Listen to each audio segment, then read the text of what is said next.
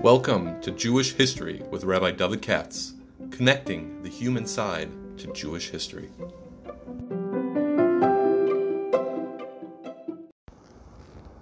For sponsorship opportunities or to support this podcast, please visit our donate page at www.support.rabbidavidkatz.com. Hi, it's Thursday now in Chol Hamoed, and I'm going to try to do the Parsha this week, which obviously means the Kriyas Yam Suf. We're going to be reading on the 7th day of Pesach. It's the anniversary of the splitting of the Red Sea. Parsha V'Shal, so let's take a look at that. Today's podcast is being sponsored by Bezalel Stefanski because he's a yahrzeit for his brother, he says. Aryeh Leib ben Yisachar Meir, Bon Shvi Shel Pesach, unfortunately died from an illness at the age of 42. And he told me that his brother was a Talmid Chacham and a businessman, very sensitive to unfortunate people, went out of his way to do chesed.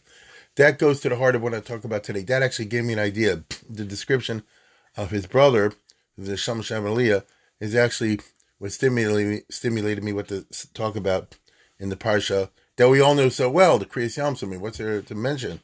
But there's always things to mention. I'll tell you what I mean very specifically. The story of the Kriyas Yam Suf has all kind of parts. And to me, sitting here today, the psychological is so interesting. Paro let the Jews go. Well, it turns out he didn't exactly let them go, did he? Vayugad lamelech Mitzrayim ki barach ha'am, vayafech levav Paro v'avodav elam, vayamar mazos asinu ki shilachnes Yisrael me'avdenu. I think that's how it goes. Now, what's going on over here?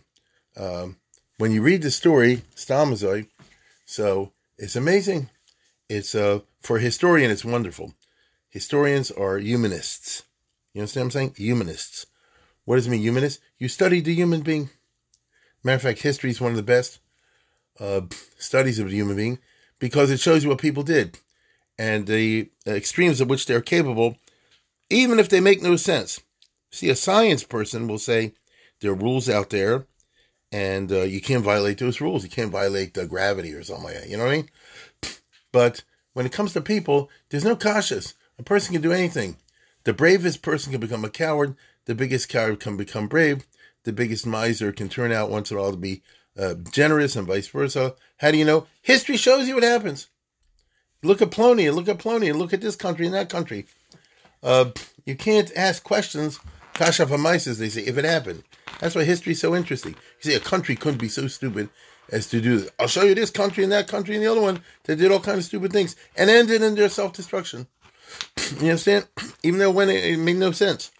And so how could Paro, for example, if it was a high school kid, you say, once he was busted by 10 plagues, how could he make the same mistake to go after the Jews again?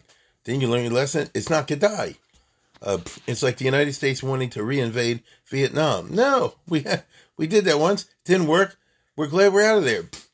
You do understand? Use common sense. Here you're Egypt, and I understand that Pharaoh had a slave system. All the countries did, including the Jews later. And slavery is an economic institution. It's there to make money, That's what it's all about. You're not there just to have fun beating up people. It's there to make money. And slavery does work, believe you me. Matter of fact, I've said 1,000 times. We live in a slave world today. The food you're eating and the shoes you're wearing are built by slave labor. They don't call it that, but they have people working in third world countries for a penny a week, So that Lamaisa is like a slave labor. Okay? Now, and I don't see anybody going, ooh, boo. Now, hold on for a second. So the Egyptians had a slave system. Then this guy Moshe shows up and start wrecking the economy. You get it? Dom, Svardea, Keenan, Marv, and so forth. It mess up the economy. I mean, after all, if the animals all die, that means there's no transportation, for example. If it's a locust plague and a barud and things like hail, it's no agriculture. And Egypt was ancient headquarters of growing food, So Pharaoh's CPAs and business accountants came to him, we are told, and they said, write it off. Get it, walk away. Declare chapter 11, the Jewish slavery did not work. For whatever reason. You understand? They have a God, they have a Moshe, he's a magician. Doesn't matter. We're talking to you bottom line. We're your accountants. We're your money guys. The numbers don't lie. And if the economy is benefiting every year by the Jewish slave labor, I'm just to make up a number, by $1 billion a year, we're showing you right now, between the dumps, right there, and the Kim and the euro, you're already losing $1 billion. And pretty soon you're going to lose $2 billion. And so you're out of pocket. You understand? That's why it says, An Mosai is a Lona Mokesh, Shalach is on Nishim, a term to Mitzrayim. The magicians and the accountants, the economic people said, let him go. So the truth of the matter is like this. Paro should have said, listen, that's a bad investment, It's a real bummer. It is embarrassing, no question about it. I understand that it really offended everything about him, but like every other country, you walk away from it. What happened the day the Jews left? Now, let's say you and I are now in Chol Hamoed. That's why I'm talking about this. We say Chayav Adam Liris Zatzmo Ki Yotzei Mitzrayim. Well, you're also Chayav Adam Liris Zatzmo that you went through not only Yetzias Mitzrayim, but the week following it, because we have in the Torah a holiday called Pesach, which involves a Chol Hamoed, and a last day, according to the Torah, one day, last day. So in other words, the story of Pesach is not over, although they didn't know it when they left Egypt yet, but the story of Pesach is not over until the Kriyas Yamsuf. So let's say, for example, Rashi talks about it. Let's say Pesach this year was a Saturday night and Sunday. So Sunday was the first day of Pesach. On Sunday, the Jews left, right? The Jews left at 12 o'clock in the afternoon, right? The Seder and the Makas Bechoros was Saturday night, and Sunday they left. So Sunday, we're told, was 1 day. Monday was 2 days, and Tuesday was 3 days. And according to the story you find in Chazal, Paro's an octaron, people to see if they're going to come back or not. And when they found they're not coming back by Sunday, so Sunday to Monday to Tuesday. So by Wednesday, the fourth day, Pharaoh got the word that the Jews are not returning. He got angry, and he assembled an army. And on Thursday and Friday, chased after them. That's the way, more or less, the Chazal say it. I don't want to go into details about it. It's not important for my purposes. So, if you and I were living at that time, so, we'd be wandering through the desert right now of Egypt. We'd be fablunging, right? As God said to Moshe in this week's parsha, V'yoshuv yachnu l'fnei pi achiros be'migdal ben hayom. So I want you to walk around like you're fablunging, God says to Moshe. In order, v'yamar par l'vnei Yisrael, nevuchim heim ba'aretz. So garlim and midbar. So that Paro will think that you're lost and he'll chase after you. So, in retrospect, we all know that God was setting Pharaoh up for a fall. But I'm trying to analyze this. What kind of a fall was it exactly? What happened? Because how could somebody return to a bad investment? It's like a guy was told by his accountants, this business is not going anywhere. You have to declare Chapter 11 because it's the wrong location and the wrong customer base and this, and that, and the other. And then after declaring Chapter 11, the guy starts up a new business on the same spot. It doesn't happen like that, right? And it's true that some business people make a mistake to get emotionally invested in a particular business, has their name, has their parents' name, something like that. As a result, they lose money, and it hits them in the pocket. But eventually, once they listen to reason and the dollar signs of their money managers, then they don't go and reopen the store in the same spot again. And yet Paro goes and chases the Jews again. Aren't you afraid you'll get dumped right there at Kingdom? You get another Makkah or 2 or 3? How can you do that? You understand? How can you do that? That's the fascinating thing of the humanists, of the historians. You see, people are capable of the most remarkable folly, the march of folly, even though, your logic tells you one thing, but your emotion can tell the other. And here the emotions took over Pharaoh. And this is something that historians know about. My current bathroom reading is the Ian Toll series on the Pacific War, with the Japs. And, he's Mayan and very closely. He's a good writer, Toll. And it is very interesting.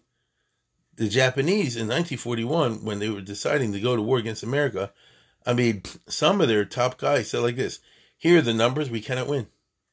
Here are the numbers, we cannot win. You understand? We can produce so and so many planes and so many ships, and the Americans can do 10 times as much once they crank up the economy. We simply cannot win. And they did it anyway. How do you commit and they got nuked. How do you commit a country to a gigantic project like a war when you don't have to, knowing l'chadchila, it's not really possible for you to win? It's amazing, you see? But so you say no normal country does that. Sometimes history shows countries do crazy things, right? Then we analyze why it happened. So anyway, here you have that story for this week's, Shvi Shel Pesach. So Paro, now listen closely. We see from here something very interesting, but it works on multiple levels. Paro didn't want to give in. The country was wrecked. The economy was ruined. And then the Jews leave. Now, when the Jews left, in other words, Sunday, so by Sunday evening, for example, when the last Jews were out of Egypt, according to the story, what should the attitude of Pharaoh and the Egyptians been? The answer is, this was a bummer. It was a bad parsha. It's over. We move on. The economy has to be now like Biden, infrastructure. Get it? We have to raise taxes and recreate the infrastructure. Between the Kinim, the Arv, the Dever, the Shechim, the Bar, the Arba, the Chayshach, you know what I'm saying? Between all that, there's plenty to work on for national recovery package. Egypt can handle it. And by the way, Egypt did handle it. We know historically, we don't know when exactly the exodus from Egypt was and all the archaeology business, putting that question aside. But Egypt recovered. The Hainu, they became an empire again. So the answer is, people had died, and money was lost, and things were ruined, and then they rebuilt.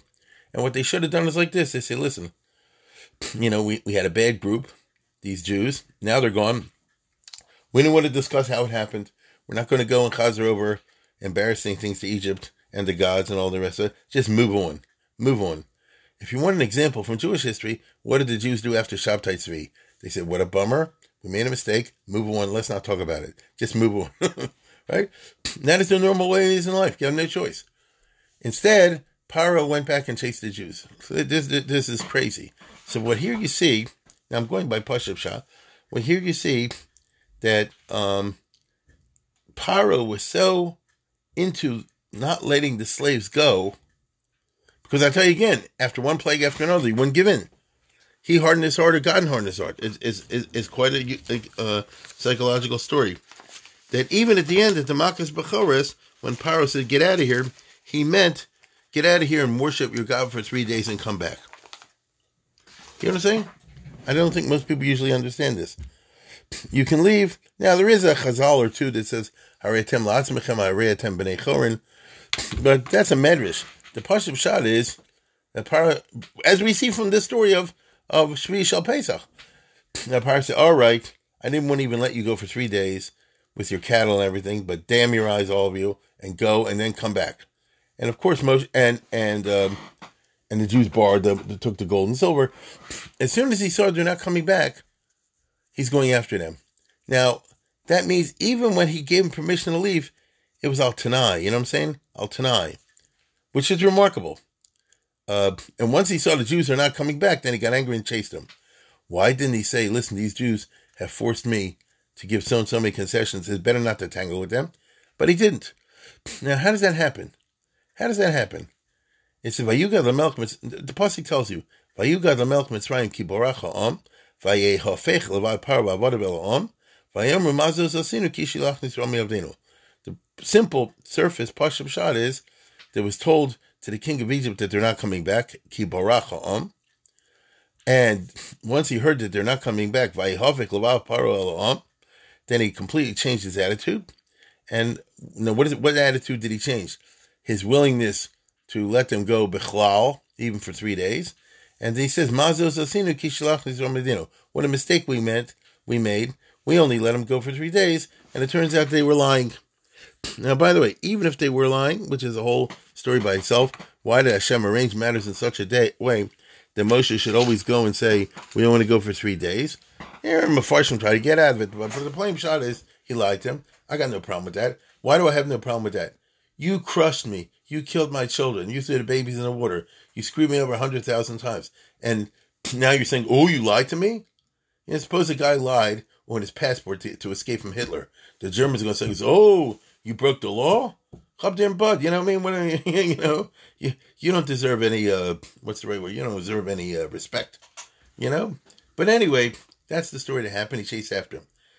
Now, the pasuk is always a fascinating one, and it in my mind, and it always leaves, what shall I say, questions, very interesting questions about the exact nature of the story that we think we know so well. Vayugad l'melech Mitzrayim ki borach ha'om, vayofech levav harav Elohim, vayomer mazos asinu ki shilachnes Yisrael me'avdenu. So the first two times it says ha'om, and the third time it says Yisrael.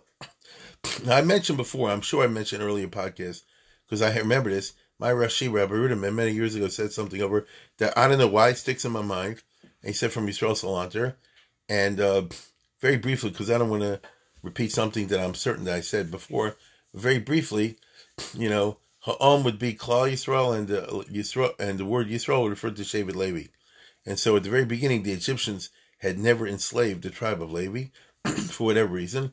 From a simple political Marxist shot, the answer is easy.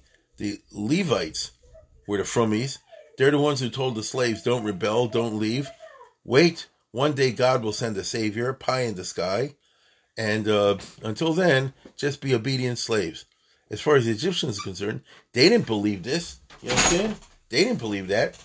So good. Let these Levites, these Levium, circulate as the clergy among the Hamonam, the way the white masters allowed a certain amount of Christianity among the Negro slaves that were in the South 100 years ago, 150 years ago.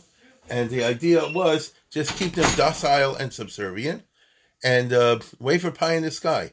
Now, what Paro did not count on was that these Levim were telling the truth. And one day a savior would show up. And one day they would leave Biyad Rama, And when that happened, Paro was like shocked. So it's a nice word from Yisrael Salanter. Vayugad l'melech Mitzrayim ki borach ha'am. Paro heard that even the Hamonam, which was very docile and subservient and accustomed to the slave way of thinking, which usually you don't run away, they left. He had a change of heart towards the people. Meaning, he started to rethink the whole thing. What did we do wrong? What a mistake we made that we allowed the Levim in the first place to depart from us.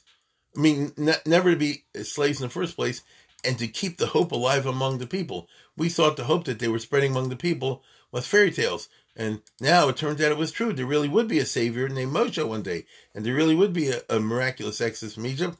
And then he got angry, and then he chased the Jews. That's a nice word by itself. If you want to tell her a nice shot on Shvi Shel Pesach, then that's a good one.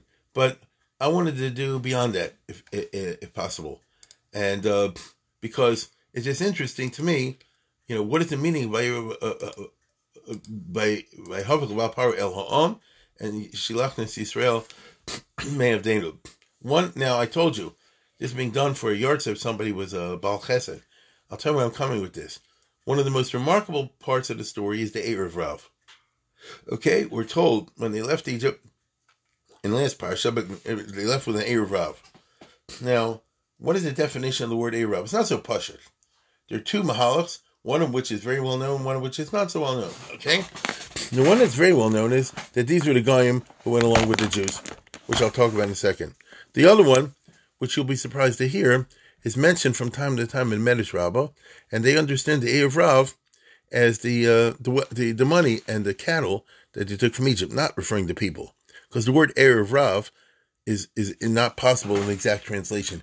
Erev Rav, right? Erev Rav. What does Erev mean in Hebrew? It's not a translatable word. So simply, it sounds like a mixture of this, that, and the other. We don't know, right? And I have in front of me a Medrash where he's trying the Medrash in its way is trying to understand what caused Pharaoh's change of heart. And the Medrash, which I think is anachronistic, but nevertheless is very interesting. There's a lot that could be spoken about this Medrash, and this is one opinion of many, a lot of different opinions in the Chazal of what is it that caused Pharaoh to change his heart. And the answer would be that he saw that he was now losing the Jewish contribution to the economy. Okay? Here we have the interesting notion that not all the Jews worked as slaves in the slave mine, but some of them had middle level and upper level positions in the society. Was this exactly so? I mean, there's no mention of it, let's put it that way, in the Chumash. Kenzine, I have reason I think they wrote it, but very briefly, it says, Bishal Paras so it gives a whole thing like a guy who says, I just lost a valuable piece of real estate. How could I give that up? And Kacha Yapara Kishishil Yisrael Lohoylafon of Klum. When Paro, I'm reading the Medrash now. When Paro let the Jews go, Lohoylafon of Klum, he thought they're not worth anything. Omrulo Gedoli Amalchus. And according to this, his money managers then told him, Me Osiso, you made a mistake. So this is the opposite of the Pashup Shot. The Pashup Shot is the money guys told him let him go. And that's what the Pasuk says elsewhere. But this is a Medrash, and you can twist it any way you want, and I mean that. So according to this angle, Amrlo Gedoli Malchus, Me Osiso, Ilulo Habiyonam El Habizo Lavadadayim. Just the money that they took with them out of Egypt is an irreparable loss for the economy. We got to get it back. She'enemar Begam Erev Rav Oloi Tom. So you see, the Erev Rav refers to the Bizo, the money that they took out of Egypt. Okay? Rechush Rav. Erev Rav will be Rechush Rav. V'lo od el shekama ashirim hay behem kama chacham mekam bali umnius. You're letting a gifted population depart the country, which is making a very important contribution to the economy. There were many ashirim hay behem. There were many capitalists among the Jews. Now, how the heck did a slave become a capitalist? It's possible, right? I'll repeat what I said before. There's no reference to this in the Chumash that I can see. But nevertheless, it's totally possible, even within the context of a slave society, slave economy, that a clever slave can rise and become rich. Joseph did it. He was a slave. I'm going to be clear about that, right? Yosef, when he became the viceroy, he was still the Eved of the Potiphar, maybe until Paro, appointed him viceroy and, married the guy's daughter. But he, up to that moment, he was a slave. So, Kama Shirim Haimim, you're losing a lot of capitalists. Kama Chachamim, a lot of smart people. Kama Bal Yumnis, a lot of talented artisans. Kama Anashim Benashim, and so forth. And also, Shah, Hischel Vai Vai, Vahi B'Shal Param. So then, when Paro heard this, he never thought about this economic loss, and then he went nuts, and then this triggered him chasing after the Jews. Like I say, that's a certain angle. But usually, we understand the word Erev Rav. So that's interesting, because I don't think most of you know that sometimes the word, and I just read a Medrash, is a Chazal, that sometimes the word Erev Rav is understood to refer to the money. But usually, the Erev Rav is understood to be the Goyim who came along with the Jews. Now, who are these people? I don't know. The Pashup Shot would go like this. This is my understanding. And then I'll tell you how, in Jewish thought, it's traditionally understood. The Pashup Shot goes, to my mind, like this. Egypt was a slave country. Every country was. Slavery is part of the old world. The Egyptian economy, which is built around the Nile and the agriculture, because the Nile provides the water, is almost ideal in many respects for a slave labor force. There were a ton of slaves in Egypt building a country. Contrary to popular belief, the Jews didn't build the pyramids or any of that kind of stuff. They had a ton of other Geisha slaves. So, being a slave is a bummer. That was who you were. Now, the Jews were one group among the slave force. You understand what I'm saying? There was this type of slaves and that type of slaves and another type of slaves. One of them was the Jews, Klal Yisrael. Now, the whole story of Pesach is that God didn't free the slaves of Egypt. The others, he let them remain as slaves. Only one particular group, the Jews, were taken out.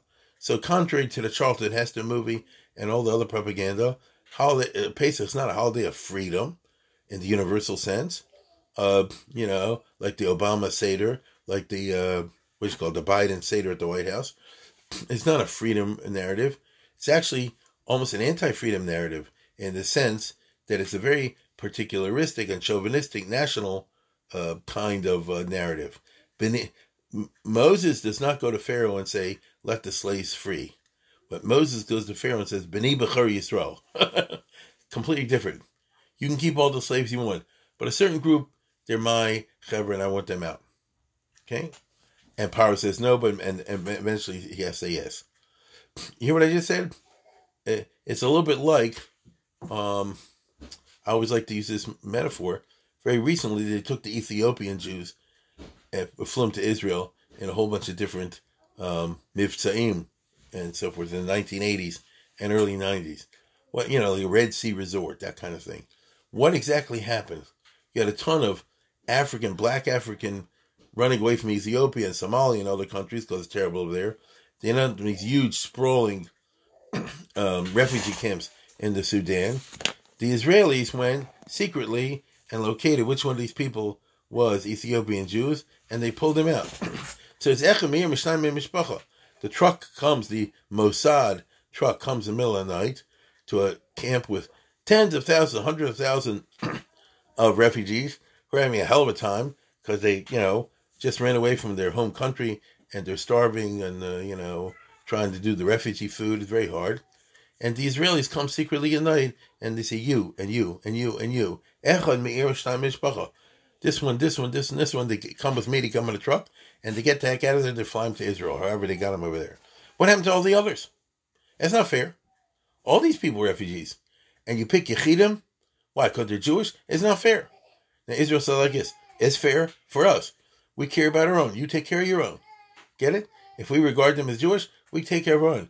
So the whole project of the Ethiopian Jews was B'nai B'char Yisrael, like Moses and Pharaoh. You keep the other refugees, they can stay like that forever as far as I'm concerned. It's not my problem. These Jews are my problem. Moshe is saying, so God is saying, I have something specific. B'nai Avram, Yitzchak, Yaakov, you come, the rest of you can stay or make it on your own. Oh, interesting. So in other words, Moshe was saying to Paro, look, I'm not telling you to get rid of all your slaves. That's your business. We're not here actually to interfere in the life of Egypt or the economy of Egypt. You guys work it on your own or don't. To hell with you all. To hell with you all. But we went out. Okay? Now, of course, Paro said no, and then happened that he made him say yes. So what does this mean? Usually Egypt was a closed society. The borders were closed and all that sort of thing. You can't run a slave country without having the borders closed and controlled by police and customs and access and people running around to make sure slaves don't run away and all that sort of thing. Here, by the Makas Bechoros, all of a sudden the system collapsed. Right? The whole Egypt said, get out of here. So for 5 minutes, the borders are open. Because of the Jews, the 5 minutes, the borders are open. The police aren't there. The country's shocked from Makas Bechoros. Even Paro in pajamas in the middle of the night says, go. And so it's possible to leave. A lot of goyim say like this, I'm out of here, man. I don't want to be a slave. I'm out of here. I don't blame them. So they're not leaving because they're enchanted with the Torah and all that. They don't know any of that stuff. Why would they? The Jews didn't have it either. They're leaving because it's possible to leave. You understand? So if I was a guy, right, let's say, for example, again, I'm making up. Let's say I was Ethiopian or a Libyan or a Syrian who got stuck because I was captured in a war or something like that in Egypt, working on some plantation. And now I see for the next 24 hours, the police aren't there, the army isn't there, the master is going crazy, the Bechoros are dying, the whole place is full of, the economy is wrecked, and for 5 minutes it's possible to leave, then get out of there, go, and join the Jews. You see? Now this is why it's Shalol Ishmael, at least some of them, many and most of them, and they got out. A lot of people, let's put it this way, if you're a Soviet Jew and you're living 1945, 1946, when they liberated the concentration camps, and then all the peoples of Europe started moving back to where they lived in the first place, it was a huge population. People were on the roads going back and forth and back. It was possible then to get the heck out of Stalin, right? Many Rabbanim and people like that in 45, 46, while the borders was fluid, while there was no control, you could go and come as you wish, they did. Those who didn't, when they made the Iron Curtain, all of a sudden you're stuck for the rest of your life under Stalin, under the communists. This would be your Eir Rav. Now, I don't know how many there were. If you go by different chazals, you can look it up, you'd be amazed. They talk about a 250,000, 100,000, 350,000, a 250,000, a third of a million. A lot of people. That's a lot of slaves. By the way, this happened in American history, if you know your history very well, to the Negro slaves during the American Revolution, when the British were fighting the Americans in the South, in the southern states. One of the things the British did was they said, in order to screw over the plantation economies, I don't blame them. According to them, George Washington, Thomas Jefferson, they're all enemy. So they said, any slave that runs away, we British will make you free. If I were a black slave working for George Washington and working hard, and then I hear the British say, if I run away, they won't send me back, I'm going to run away. What's a mitzvah to be a slave for George Washington? It's a mitzvah to be a slave for James Madison and these other guys. It's a slave life. Who wants that? You understand? They're just hopping around. That's all. I don't blame them. So that's the Pashut shot of the Erev Rav. In which case it becomes very interesting. Because I think, I'm not sure, again, all I can ever do is, share what seems to me, and says that this really ticked off Pharaoh. You could title it like this.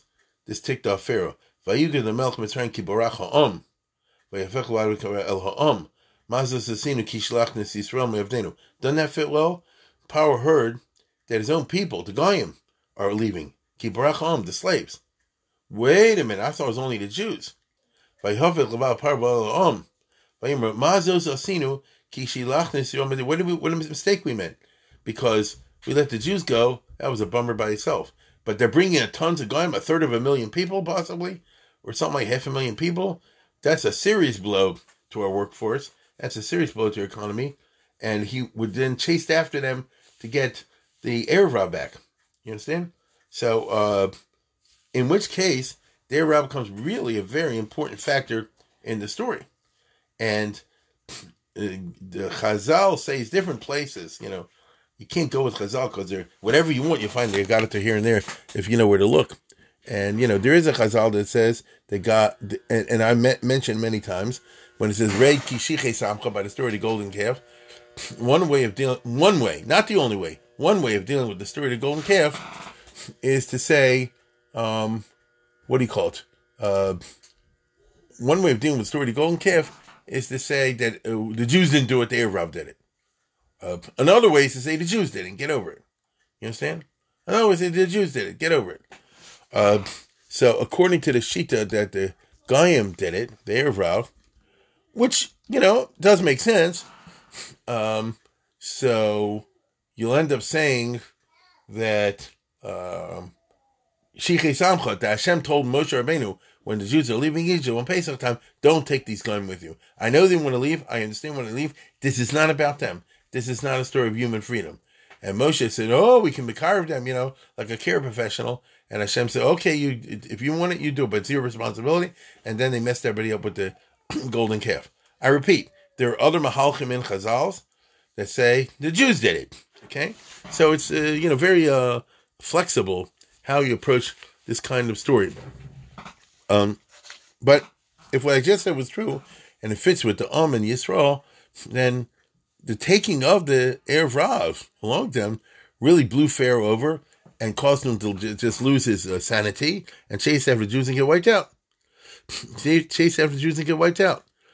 And by the way, the Erev Rav is associated not with the golden calf, but with the Bochel and Mishpachosov, that whenever there is a school of thought, the Rambam is like this also. Any bad thing you talk about in the Chumash, in the Shmos, Vayikra, Bamidbar Dvarim, is the Erev Rav that did it, the Asapsiv, as the Rambam calls them.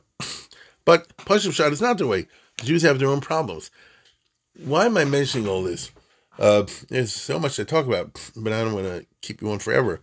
The Erev Rav became, as you know, a major they're a factor in the account, according to this, and they do leave Egypt. Power does not capture them. Well, how did they react when they joined the Jews? I mean, what's that like? You're just leaving, if I was a slave, to get the heck out of there. But it turns out you're not necessarily going into a world of hefkeris. You're going into a Jewish world, which has its own rules and regulations. Now, I'll tell you where I'm going with this. I'm fascinated. There's a wonderful Abarbanel when it says Vayugad L'melech Mitzrayim, that's what you call a passive verb. It was told to the king of Egypt. You know, as they say jokingly, one should always avoid the passive voice is to be avoided at all costs. The problem with using the passive voice is you don't know who the actor is. In other words, who told Paro? Vayugad L'melech Mitzrayim. It was told to the king of Egypt. Why does it say Vayagei Ploni and Ploni L'melech Mitzrayim? Doesn't tell you who is that told them. Which, by the way, leads some, I think it's a little bit, I think Ben Abachai or somebody, to say, Vayugad L'melech Mitzrayim, Paro looked at the Bris Ben Abasarim and said there's still supposed to be another couple hundred years. You know, I get the word, it's based on the passive voice, nifal, instead of, Vayagei, it's hafal, right? Hifil and hafal. You know, the tenses are all active and passive. Doesn't tell you who told them, okay? And I remember the Bechor Shor says, Masapre Lashon Hara. What does that mean? But the Barbanel is really fantastic. He says like this, the Barbanel, Vayugad L'melech Mitzrayim, Kitzas ha'erev Rav sha'ol itam. Some of the Erev Rav, they ran away with the Jews. Now, I repeat, the Jews left on Sunday, assuming this year is the template. So they ran away on Sunday, and they were there on Monday. By Tuesday, they've had it. They're going back to being slave in Egypt. Sheksas Erev Rav ol itam. Part of the Erev Rav, not all, who left, got disillusioned with the Jewish experience. Nafsham kotza b'midbar ba'osan hamasos hamuatos v'yishuv Mitzrayim. And they got sick and tired of the short journeys, and I guess they wanted to leave the country and just run away straight to Israel, to Canaan, get the heck out of Egypt, and then they find their own life on their own. In other words, if I don't blame them. If I were a slave, a guy, I joined the Jews, get out of the country, and then I go back to my own country. Let's say, for example, I was from Greece. I was captured in a war, and now I'm a slave in Egypt. And now the Jews got 5 minutes to leave the country. I'll leave with them. I'll go to the first port, you know, outside of Egypt, first country, and go back to Greece. Farvas nicht. It turns out it wasn't like that. The Jews left, but they didn't go out of the country. They left back into Egypt, as we know. Nechecho sachnu alayam. That's the whole story, as we all know, of the seventh day of Pesach. That, they went the wrong direction, and therefore Paro said, oh, they're lost. I can go catch them and kill them. Or return them. So these slaves, Goyim, the Erev, they said, well, this is not going the way we expected it. Plus, I would say also, they thought they're going for a life of Hefkeris. Avda Hefker Nichale. These people were used to shrichale, pritzale, like the Gemara says. They lived a very loose life. All of a sudden, Bnei Yisrael yotzin b'yad ramah. We're told chamushim ala Bnei Yisrael me'eretz Yisrael, which means with weapons. They went out like TD. Each guy had a bazooka, had a howitzer. They're ready to go, ready to fight, right? And they were organized according to the Shvatim, meaning Moshe. One of the things he did, not the only thing, was to set up a regime and organized. And then all of a sudden, it turns out I haven't run away from Egypt to a life where I can be hefkeristic stamazai. I ran away from a life of shibud to Paro, now to a life of shibud to Judaism. I don't like that, right? I had a better time being a slave to Paro and enjoying at least the pluses of slave life, which is the Gilarai, the Shvichadam, all that stuff.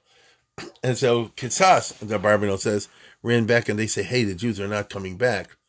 They're leaving. And number two, they're for Blanchett. That's what leads Pharaoh to chase them because in Barak Ha'om, that would support what I said. I think it's a fascinating a Barbanel, very typical of his kind of approach. So what happens? They go chase after him, and of course Paro gets wiped out, as we know. Ever since then, the Erev Rav becomes a very interesting theme in Jewish thought. It goes to at great lengths in the Zohar and the Kabbalistic literature. And the most interesting part to me is, and the Vilna Gaon writes about this in Tikkuni Zohar, Chodesh, and so forth. And what they do is they go to great descriptions. Who's the Erev Rav? Meaning, today, I'm talking to you, you're talking to me. Do I know who we come from? Are any of us descendants from the Erev Rav? I mean, I like to think not. I'm a Kohen. What I mean Kohen means, I'm a Kohen. My name is Katz. As far as I know, I'm a Kohen. But nobody in the world, despite what they say, can literally trace yourself back with documents that are ancient Kohen. Nobody knows today. They can't prove it at all. They can only go by Masoras and things like that. Somebody told you, but you don't have any proof that you're Jewish. Now, that means Erev mixed together with the Jews, it seems. In other words, I'm raising a good question. Jews wandered for 40 years in the desert. The whole generation died out, but their kids made it to Israel. What happened to the Erev? Nobody says they were wiped out in the desert and left no children. So they probably just mixed together with the Jews or something like that. This is the attitude of the Zohar and the Kabbalah. They mix with the Jews, and therefore people around us, some of us are descended from regular Jewish background, some from Gerim, which is a different thing altogether, Ger Tzedeks. I'm not talking about that. Right? That's not what I'm talking about at all. And some are from the Erev. So how do you know who's the Erev? So it's really interesting. The Kabbalah says, you have like certain tests, okay? Certain tests. And basically, are you a rich, arrogant type of person that, that dominates the tzibur and so forth? It's described at length in the Zohar, but just read you a passage from the Vilna Gaon. Ha'erev heim porkei ol malchus shamayim heim dvukim ma'od b'Yisrael. They're all over the place. Notice everybody, every shul, dvukim ma'od b'Yisrael. V'Yisrael lomdim mimaseim. And the Jews pick up their bad habits. V'heim ho'ashirim ha'gav sanim. And the Erev today, the Vilna Gaon says, they're the ashirim ha'gav sanim. They're the arrogant rich. Right? They're the type of Jews who use their money to dominate everybody else. V'hem gormim kol bittul Torah. Isn't that amazing? This is the Vilna Gaon writing. Hem gormim kol bittul Torah v'arichas hagolos. Hem harotzim achar taiva. They're the people who, as we would say today, are in the richest of Pesach hotels. You understand? The road of taiva. They go after taivas, and the consumerist lifestyle, which, let's be honest about it, has swept American Jewry, the Jews around the world. And we were living in the era of consumerism. We are living in the era road fi machar taiva. Heim Rosh Yisrael begolis, v'gozlim la'aniyeh Yisrael. I think these are very interesting expressions the Vilna Gaon is writing. These are Rosh Gozlim la'aniyeh Yisrael. I remember a couple of years ago I saw one of the scandals, one of the innumerable scandals they find on the internet. Some Rabbanim somewhere in New York, they stole millions from like a Down syndrome school or something like that, Gozlim la'aniyeh Yisrael, umisrapim la'sos gemilas chasanim tzedakah bali Torah. They will not, they're very lazy when it comes to giving chesed and tzedakah with bali Torah. Umizalzalim b'talmidei chachamim. Okay? And the Vilna Gaon goes on to say like this. V'zeh merumas b'pasuk. You find a remez to them when you find the encounter of Yaakov and Esav, Jacob and Esau, where it says, Vayosem es hashpachos v'yaldehen rishonah. You know what I'm talking about. When Yaakov approaches Esau, so it says, Vayosem es hashpachos v'yaldehen rishonah, v'es Leah v'yoladeh achronim, v'es Rachel v'es Yosef achronim. We all remember that. So the Vilna Gaon says, Vayosem es hashpachos v'yaldehen rishonah, heim ho'erev rav, shehem roshei ha'om. That's the symbolism of putting the shvachas v'yaldehen rishonah. The Titaka came from Shifchas when they left Egypt later on. It was a hint to that. V'yes Leah v'yoladeh achronim, heim amaratzas hatovim akfuvim tachas eirav. The masses of Klal Yisrael who are under the control and under the influence of the Erev. These are our bad midos, okay? This is a Kiddush Rishon mentality.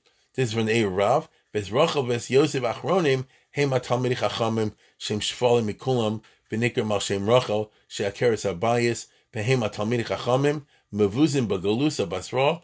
They're the ones who are going to be treated with disrespect in the final goals, v'nifron min Erev, and so on and so forth.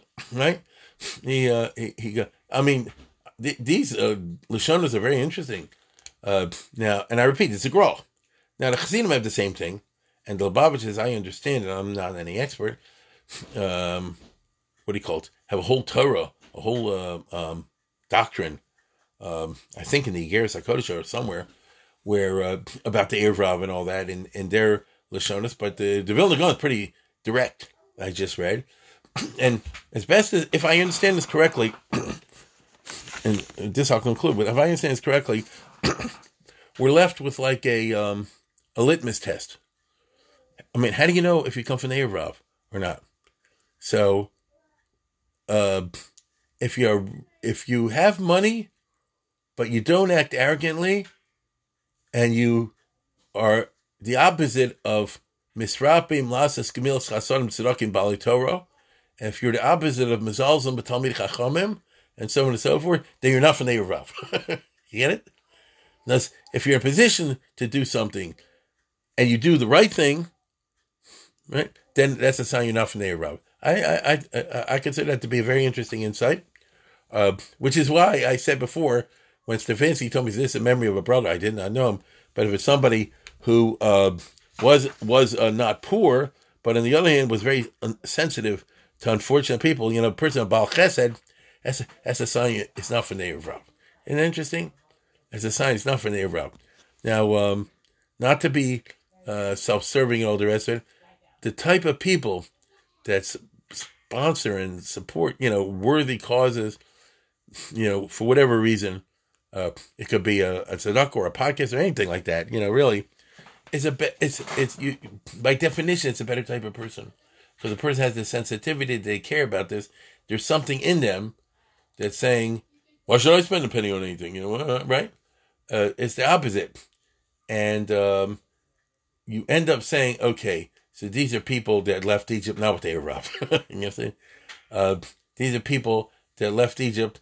And therefore, they will probably feel a bigger, passion when it comes to Shal Pesach.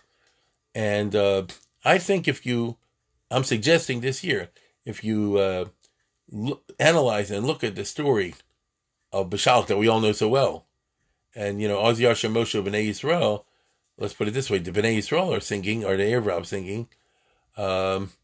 And we know some Jews left and they're worshiping an idol in the middle of the Kriyas Yamsuf with the Pesach Micha, which I imagine many of you are familiar with that.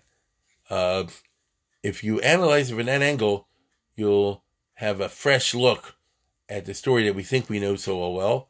But any story that's in the Torah, especially a dramatic story like this, which goes into psychology and human folly, and in the words of the Abarbanel, the Pharaoh was like a Kelev Shav Akio, like a dog, and will then vomit out food and then go eat it again. How could you make the same dumb mistake? This aspect of human nature, that you just let your emotions dominate you, to the complete contradiction of your logical sense, this is, in my mind, at least this year, the most fascinating part of the story to consider in this week's Torah reading. With that, I wish you all a good moed. Remember then, according to what I just said, the Jews left on Sunday, and according to Pharaoh, they got Sunday, Monday, and Tuesday. By Tuesday, they should already be coming back. By Tuesday, it becomes clear they're not going back. By Wednesday, Pharaoh gets the word that they're not coming back, and he starts to mobilize an army. And on Thursday and Friday, so today's Thursday and Friday is when he chases after the Jews. He catches up with them on Saturday, and Saturday night he gets wiped out. So it's not exactly the way we have it this year, but it's like a day off. But there's a Gur Aryeh that talks about the discrepancy of the day, if you're into that sort of thing. And I'll conclude by giving a shout out to Ira Freeman down in Florida, who's having his birthday today. And so wish him Mazel Tov. And with that, I wish you a good moed.